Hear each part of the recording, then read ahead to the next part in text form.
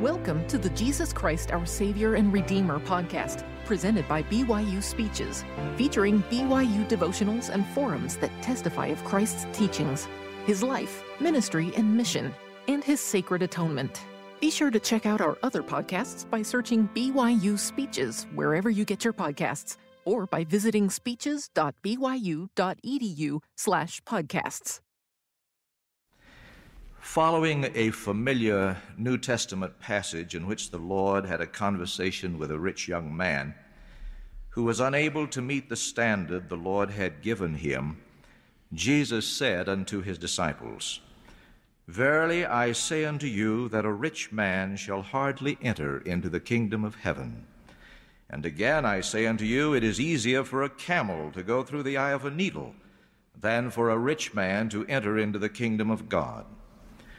When his disciples heard it, they were exceedingly amazed, saying, Who then can be saved? Their reasoning seems to have been, if a rich man can't be saved, then who can? After all, in this world, the sentiment obtains that the rich man can do or have anything. It appears that Jesus was not necessarily condemning riches, but warning his disciples that the magnitude of one's stewardship increases as do his earthly possessions. The rich man has more with which to bless the lives of others than the poor man, and has the greater challenge to use those things within his jurisdiction for benevolent and righteous purposes than simply to use them to satisfy his own selfish desires. I repeat, when the disciples heard the Lord's statement, they were exceedingly amazed, saying, Who then can be saved? Possibly the Lord's response to their question startled them more than the statement which evoked their question. Jesus said unto them, With men this is impossible, but with God all things are possible. Obviously, this is a signal declaration of the Lord regarding his atoning sacrifice. If mankind, rich or poor, were left exclusively to their own resources, their own powers, there would be no salvation for them. With men, this is impossible, but with God, all things are possible. Near the outset of man's sojourn upon the earth, Adam and Eve were taught that Heavenly Father had made provision for the redemption of his children. Adam and Eve had been cast out of the Garden of Eden. They had sons and daughters who began to divide two and two in the land, and to till the land, and to tend flocks. And they also begat sons and daughters. Adam and Eve sought guidance from the Lord and were commanded to worship him, and to offer the firstlings of their flocks as an offering unto him. Adam and Eve were now at least grandparents. The Scripture says, And after many days an angel of the Lord appeared unto Adam, saying, Why dost thou offer sacrifices unto the Lord? And Adam said unto him, I know not, save the Lord commanded me. And then the angel spake, saying, This thing is a similitude of the sacrifice of the only begotten of the Father, which is full of grace and truth. Wherefore thou shalt do all that thou doest in the name of the Son, and thou shalt repent and call upon God in the name of the Son forevermore.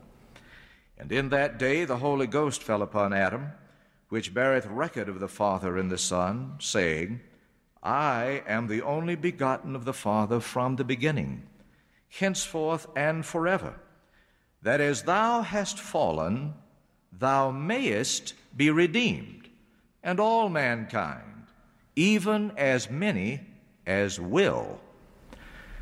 Summarily, may I emphasize 4 points. First, they were to offer sacrifices of the firstlings of their flocks. Second, the sacrifices were symbolic of the sacrifice which was eventually to be made by the Christ, the only begotten of the Father. Third, they were to do all things in the name of the Son. And fourth, because of the sacrifice of the Son of God, all mankind, even as many as will be redeemed. The practice of sacrifice, which was established by God in the days of Adam, symbolic of and pointing to the sacrifice of the Son of God who would eventually come into the world, was perpetuated until the time of Moses. Extensive instructions regarding sacrificial rites were given to Moses by the Lord.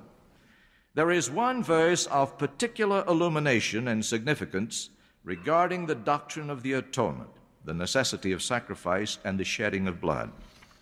The Lord said, "For the life of the flesh is in the blood, and I have given it to you upon the altar to make an atonement for your souls.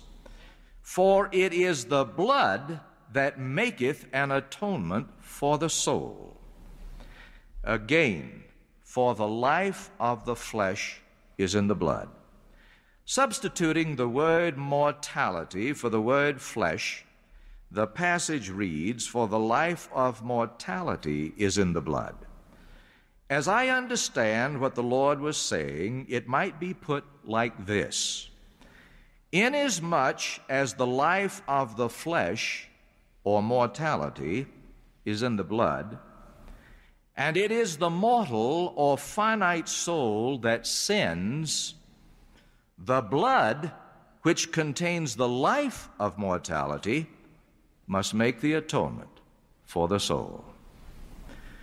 The blood sacrifices were continued as a part of the broad principle called the Law of Moses. The prophet Abinadi taught his people that it was expedient that they keep the Law of Moses, but that salvation did not come by the law alone. He said, "Were it not for the atonement, which God himself shall make for the sins and iniquities of his people, that they must unavoidably perish, notwithstanding the law of Moses." Thus, as the Apostle Paul was later to say, the law was a schoolmaster to prepare them for the Christ. Speaking of the Christ atoning sacrifice, symbolically anticipated in the thousands and thousands of ritual offerings from the days of Adam, the prophet Amulek declared, "It is expedient that there should be a great and last sacrifice. And then shall there be, or it is expedient there should be, a stop to the shedding of blood. Then shall the law of Moses be fulfilled. Yea, it shall be all fulfilled, every jot and tittle, and none shall have passed away. And behold, this is the whole meaning of the law, every whit pointing to that great and last sacrifice. And that great and last sacrifice will be the Son of God, yea, infinite and eternal." Now observe that again, please. This is the whole meaning of the law, every whit pointing to that great and last sacrifice. And that great and last sacrifice will be the Son of God, yea, infinite and eternal. As the atoning sacrifice of the Lord was the whole meaning of the law, so in our own dispensation the Lord gave the prophet Joseph Smith and Sidney Rigdon a glorious vision, in the account of which is recorded. And this is the gospel, the glad tidings which the voice out of the heavens bore record unto us, that he came into the world, even Jesus, to be crucified for the world, and to bear the sins of the world, and to sanctify the world, and to cleanse it from all unrighteousness, that through him all might be saved, whom the Father had put into his power and made by him, who glorifies the Father and saves all the works of his hand in one of the 3 degrees of glory, except those sons of perdition who deny the Son after the Father has revealed him. Thus, as the whole meaning of the law of Moses pointed to the great and last sacrifice, the atonement of Jesus Christ, so modern revelation declares, in effect, that the whole meaning of the gospel is rooted in the atonement of the Christ. He came into the world to be crucified for the world, to bear the sins of the world, to sanctify the world, and to cleanse it from all unrighteousness, that through him all might be saved. As I reflect upon the mortal life, teachings, and works of the Lord Jesus Christ in ancient Palestine, it seems appropriate and not inaccurate to describe them with two familiar terms: ministry and mission. I think of the word ministry as applicable to the great parables and sermons, sometimes seemingly incidental teachings that arose out of various events, situations, or circumstances, and the wonderful manifestations of his compassion when he healed the sick, caused the blind to see, the deaf to hear, the lame to walk, when he cast out evil spirits and raised the dead, when he changed the water into wine and fed the multitudes with a few loaves and a few fish, and on, including his cursing of the barren fig tree, demonstrating that he had the power to destroy as well as the power to heal and bless. As marvelous as were all of those things, both the teachings and the works or miracles, through his power, similar teachings and works or miracles have been performed by his prophets and apostles, or others among the authorized servants, both before he was born and since his ascension into heaven. However, I think of the word mission as applicable to the atoning sacrifice, described by the prophets as infinite and eternal. His ministry was much greater, but not altogether dissimilar from those of his authorized representatives. However, his mission was altogether unique. Although prophets and or apostles, both before and after his coming into the world anciently, suffered tortuous forms of persecution and even death, they had no power through their suffering and death to redeem even one soul from sin and the grave, not even their own. With men, this is impossible, but with God, all things are possible. The Lord Jesus Christ declared, "I am the good shepherd, and know my sheep, and am known of mine. I lay down my life for the sheep. I have power to lay it down, and I have power to take it again. This commandment have I received of my Father." His unique mission from before the foundations of this earth were laid was to come into the world and freely give his life, no man having the power to take it from him, to die and be raised again, that all mankind would be raised from their graves and can be forgiven of their sins upon the merciful conditions established by Heavenly Father and his Holy Son, the only begotten, our Redeemer, even Jesus Christ. On the night of the Last Supper, there having been a strife among his disciples earlier in the evening regarding which of them should be accounted the greatest, supper being ended, he gave them an impressive answer, an unforgettable example, when, as John described it, he riseth from supper and laid aside his garments and took a towel and girded himself. After that he poureth water into a basin and began to wash the disciples' feet and to wipe them with the towel wherewith he was girded. The sacred ordinance being concluded, when he had sat down again, he said unto them, "Know ye what I have done unto you? Ye call me Master and Lord, and ye say, Well, for so I am. If I then, your Lord and Master, have washed your feet, ye also ought to wash one another's feet. For I have given you an example, that ye should do as I have done to you. Verily, verily, I say unto you, the servant is not greater than his Lord, neither is he that is sent greater than he that sent him. If ye know these things, happy are ye if ye do them. Later, while still in the upper room, and apparently even later while on the way to Gethsemane, he gave them the sublime teachings recorded in John chapters 13 through 16. He seems to have given the great intercessory prayer in behalf of his disciples, then to have crossed the brook Kidron to the Garden of Gethsemane. There he sought the Father, saying, If thou be willing, remove this cup from me. Nevertheless, not my will, but thine be done. Luke said there appeared an angel unto him from heaven, strengthening him.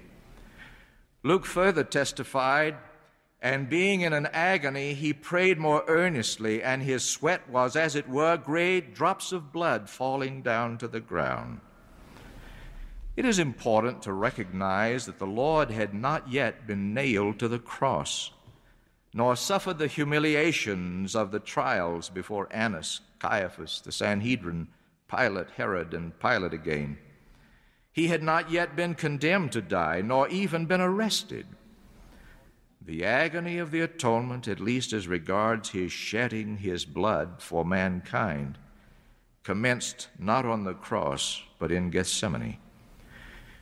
We have not only Luke's witness concerning this, but in our own time, the Lord Jesus Christ himself has given his own witness about that suffering, saying, Which suffering caused myself, even God, the greatest of all, to tremble because of pain, and to bleed at every pore, and to suffer both body and spirit, and would that I might not drink the bitter cup and shrink.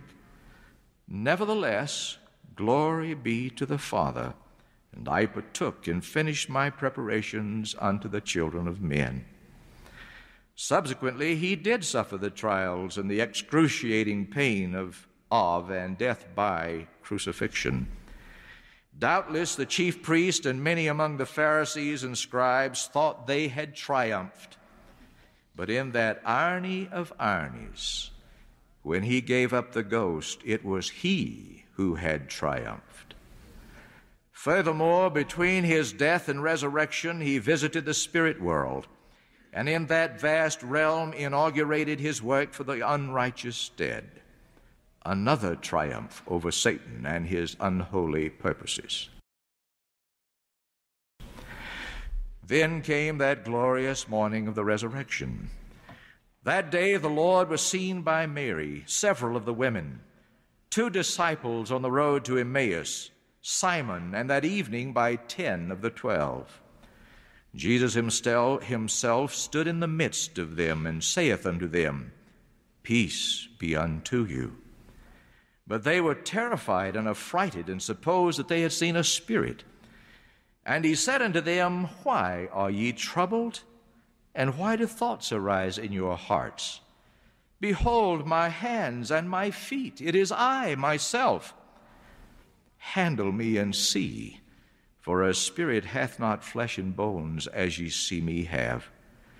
And when he had thus spoken, he showed them his hands and his feet. And while they yet believed not for joy and wondered, he said unto them, Have ye here any meat?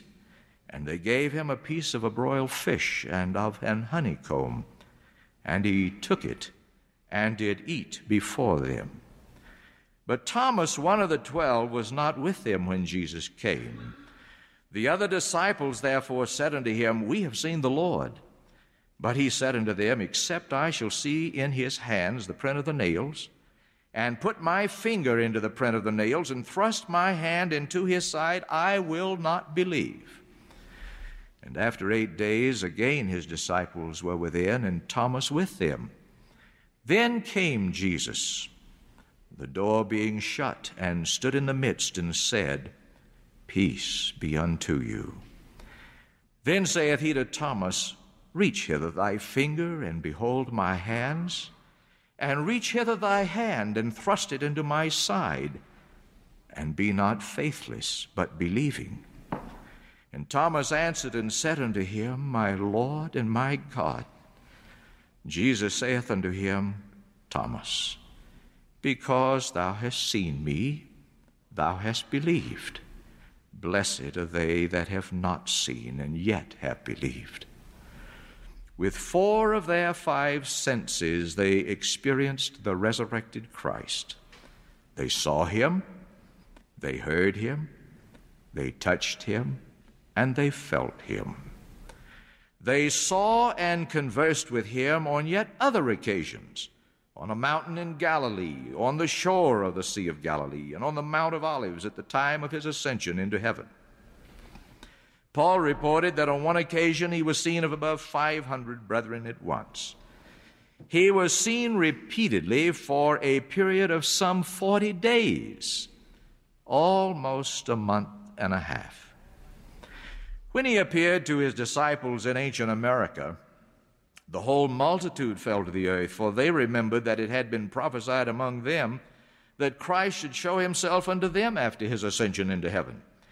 And it came to pass that the Lord spake unto them, saying, Arise and come forth unto me, that ye may thrust your hands unto my side, and also that ye may feel the prints of the nails in my hand, and in my hands, and in my feet, that ye may know that I am the God of Israel, and the God of the whole earth, and have been slain for the sins of the world.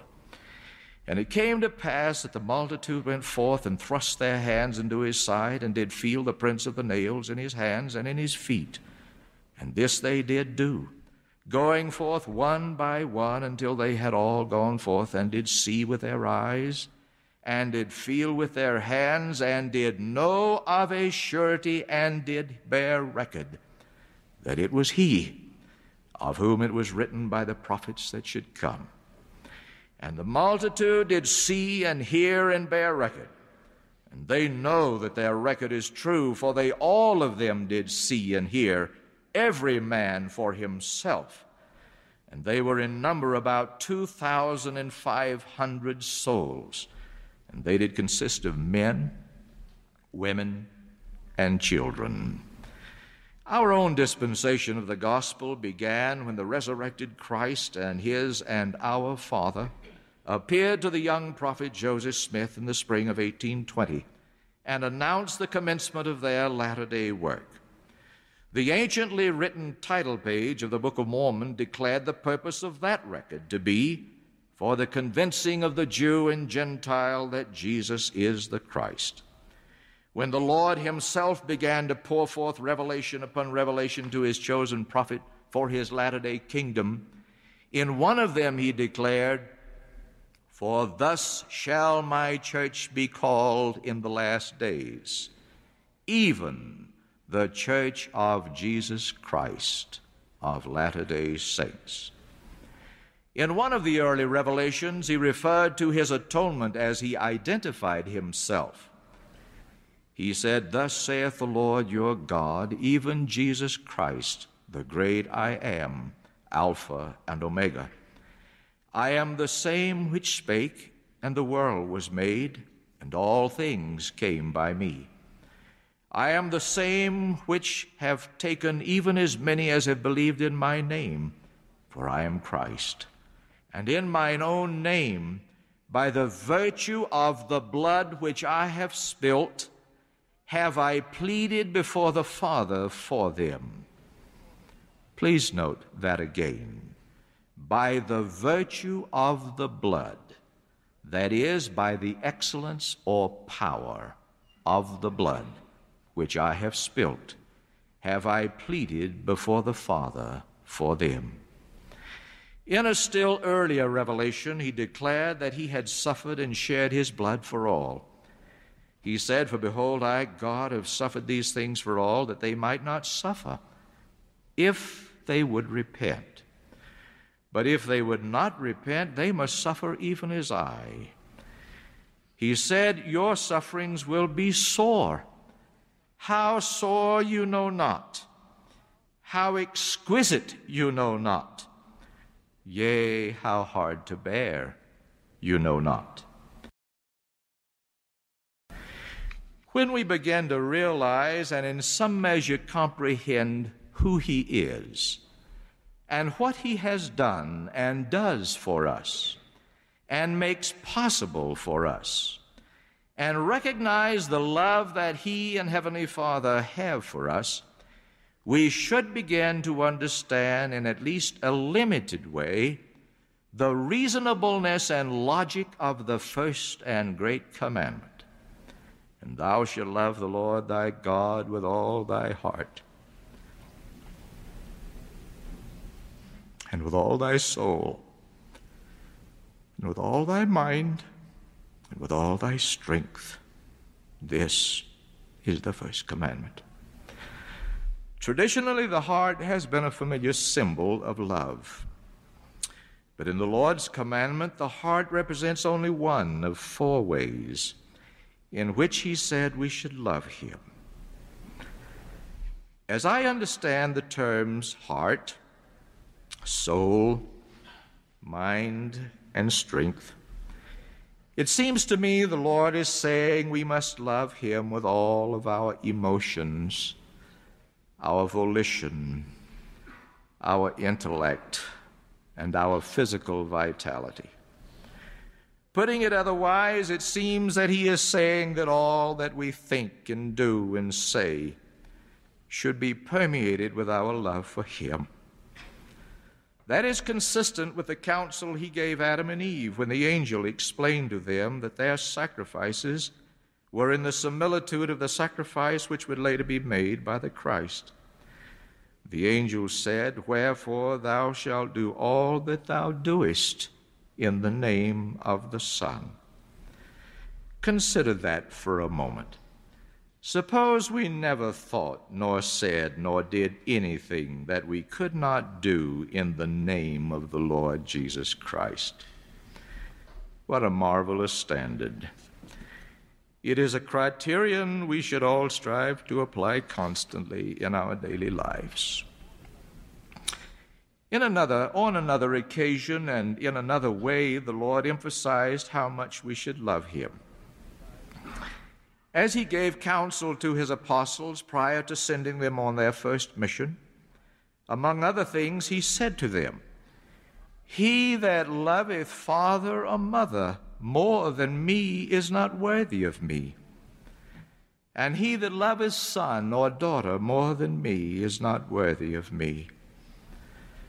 Regarding the first commandment in this remarkable statement, may I make only two observations. First, surely parents should love their children and children should love their parents. Such love is fundamental to the gospel. However, as great as that love is or should be, it would be at best short-lived and without ultimate significance were it not for the Lord and his atoning sacrifice.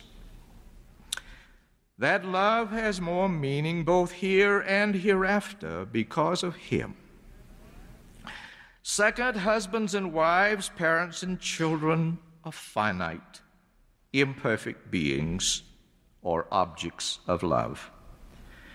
Heavenly Father and the Lord Jesus Christ are infinite, perfect beings or objects of love. It appears to me that one's love relationships can be no more perfect or higher than his supreme love object. All of our love relationships would necessarily be distorted if we had a less than perfect love object as our standard. Loving Heavenly Father and his Holy Son, our Redeemer, as our supreme love objects provides the illumination, inspiration, and motivation to love all other things in the proper way. Comparable illumination, inspiration, and motivation cannot come from a lesser love object. Recall the question of the disciples, "Who then can be saved?" And the Lord's answer, "With men this is impossible, but with God all things are possible."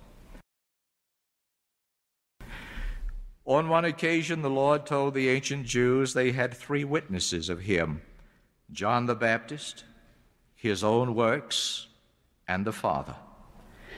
He then spoke of a 4th witness in this familiar verse: "Search the Scriptures, for in them ye think ye have eternal life, and they are they which testify of me."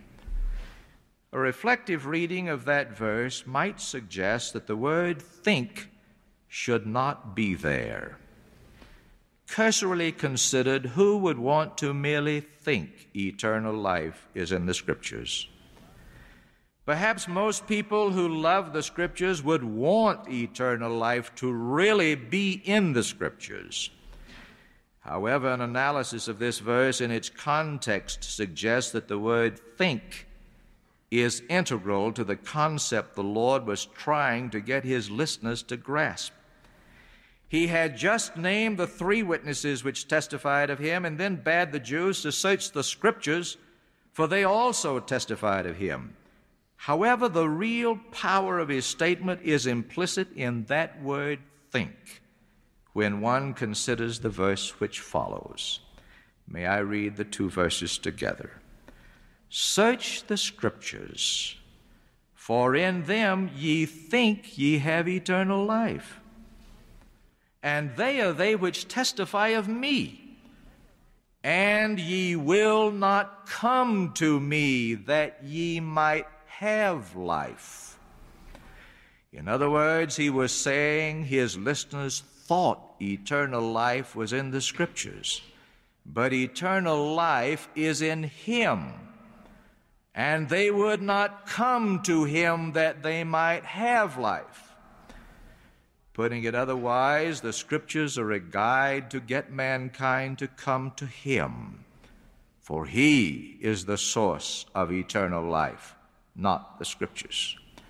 Yes, there is power in the written word, but it is only because of him who is the living word.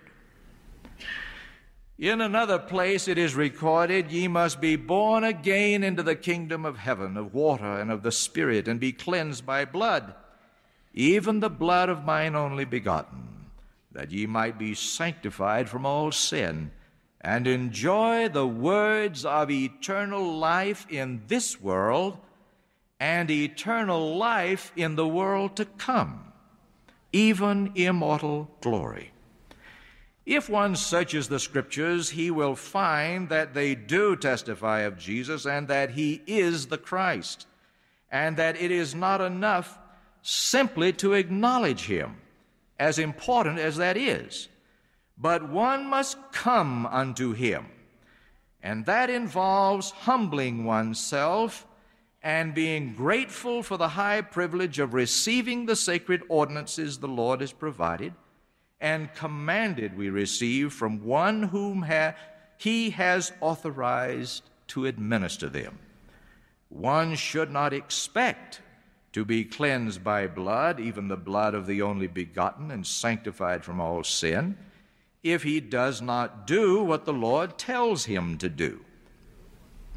Observe also in the verse just cited that when one does what he is commanded to do, he is told that he will enjoy the words of eternal life in this world, and eternal life in the world to come, even immortal glory. In light of the assurance that one can enjoy the words of eternal life in this world, it is clear why the prophet Nephi charged mankind to feast upon the words of Christ, saying, "If ye shall press forward, feasting upon the word of Christ, and endure to the end, behold, thus saith the Father, ye shall have eternal life." Most of us in the immediate hearing of my voice have received the basic ordinances the Lord offers all mankind and asks us to receive. We have made covenants with him, and no doubt in varying degrees are enjoying the words of eternal life daily. Doubtless much more is available to all of us than any of us is presently enjoying. Again, recall the question of the ancient disciples: Who then can be saved? And the Lord's answer: with men this is impossible, but with God all things are possible. Now, in view of the foregoing principles, may I respectfully request that each of you apply the following questions to yourself, and I have and shall attempt again to do the same. How does the atoning sacrifice of the Lord Jesus Christ affect the things you think about? How does his atonement affect the things you say? How does the atonement affect the kind of language you use? How does the atonement affect the kinds of books and other things you choose to read? How does the atonement affect the kinds of movies and TV shows you choose to watch? How does the atonement affect the kind of music you voluntarily hear? How does the atonement affect the way you take care of your health? How does the atonement affect the way you use your time? How does the atonement affect the way you use your talents and skills? How does the atonement affect the way you use your means or resources? How does the atonement affect the way you treat your wife or husband? How does the atonement affect the way you treat your parents? How does the atonement affect the way you treat your children? How does the atonement affect the way you treat your brothers and sisters? How does the atonement affect the way you treat your neighbors? How does the atonement affect the way you treat your employer, employees, or fellow employees? How does the atonement affect the way you treat your customers, your students, or patrons? How does the atonement affect the way you perform your civic duties? How does the atonement affect your personal morals? Really, what difference does the atonement make in your life? If it doesn't make a difference, it should. Perhaps such questions could be multiplied endlessly. Life consists of a multitude of details, specifics, and we must not let the specifics be swallowed up in the general any more than we must let the general be swallowed up in the specifics. Each specific must be met in its own time, but two remaining generic thoughts from the Scriptures are always useful guides. The Lord said, "If ye love me, keep my commandments." And the angel said, "Do all that thou doest in the name of the Son." Who then can be saved? We all can, because of the atoning sacrifice of the Lord Jesus Christ. But we can be only on His terms.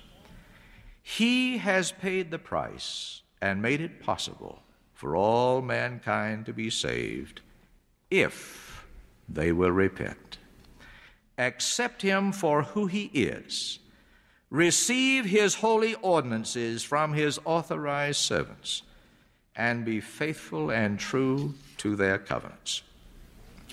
May we all strive to live in such a way that our lives constantly reflect our profound appreciation for the atonement.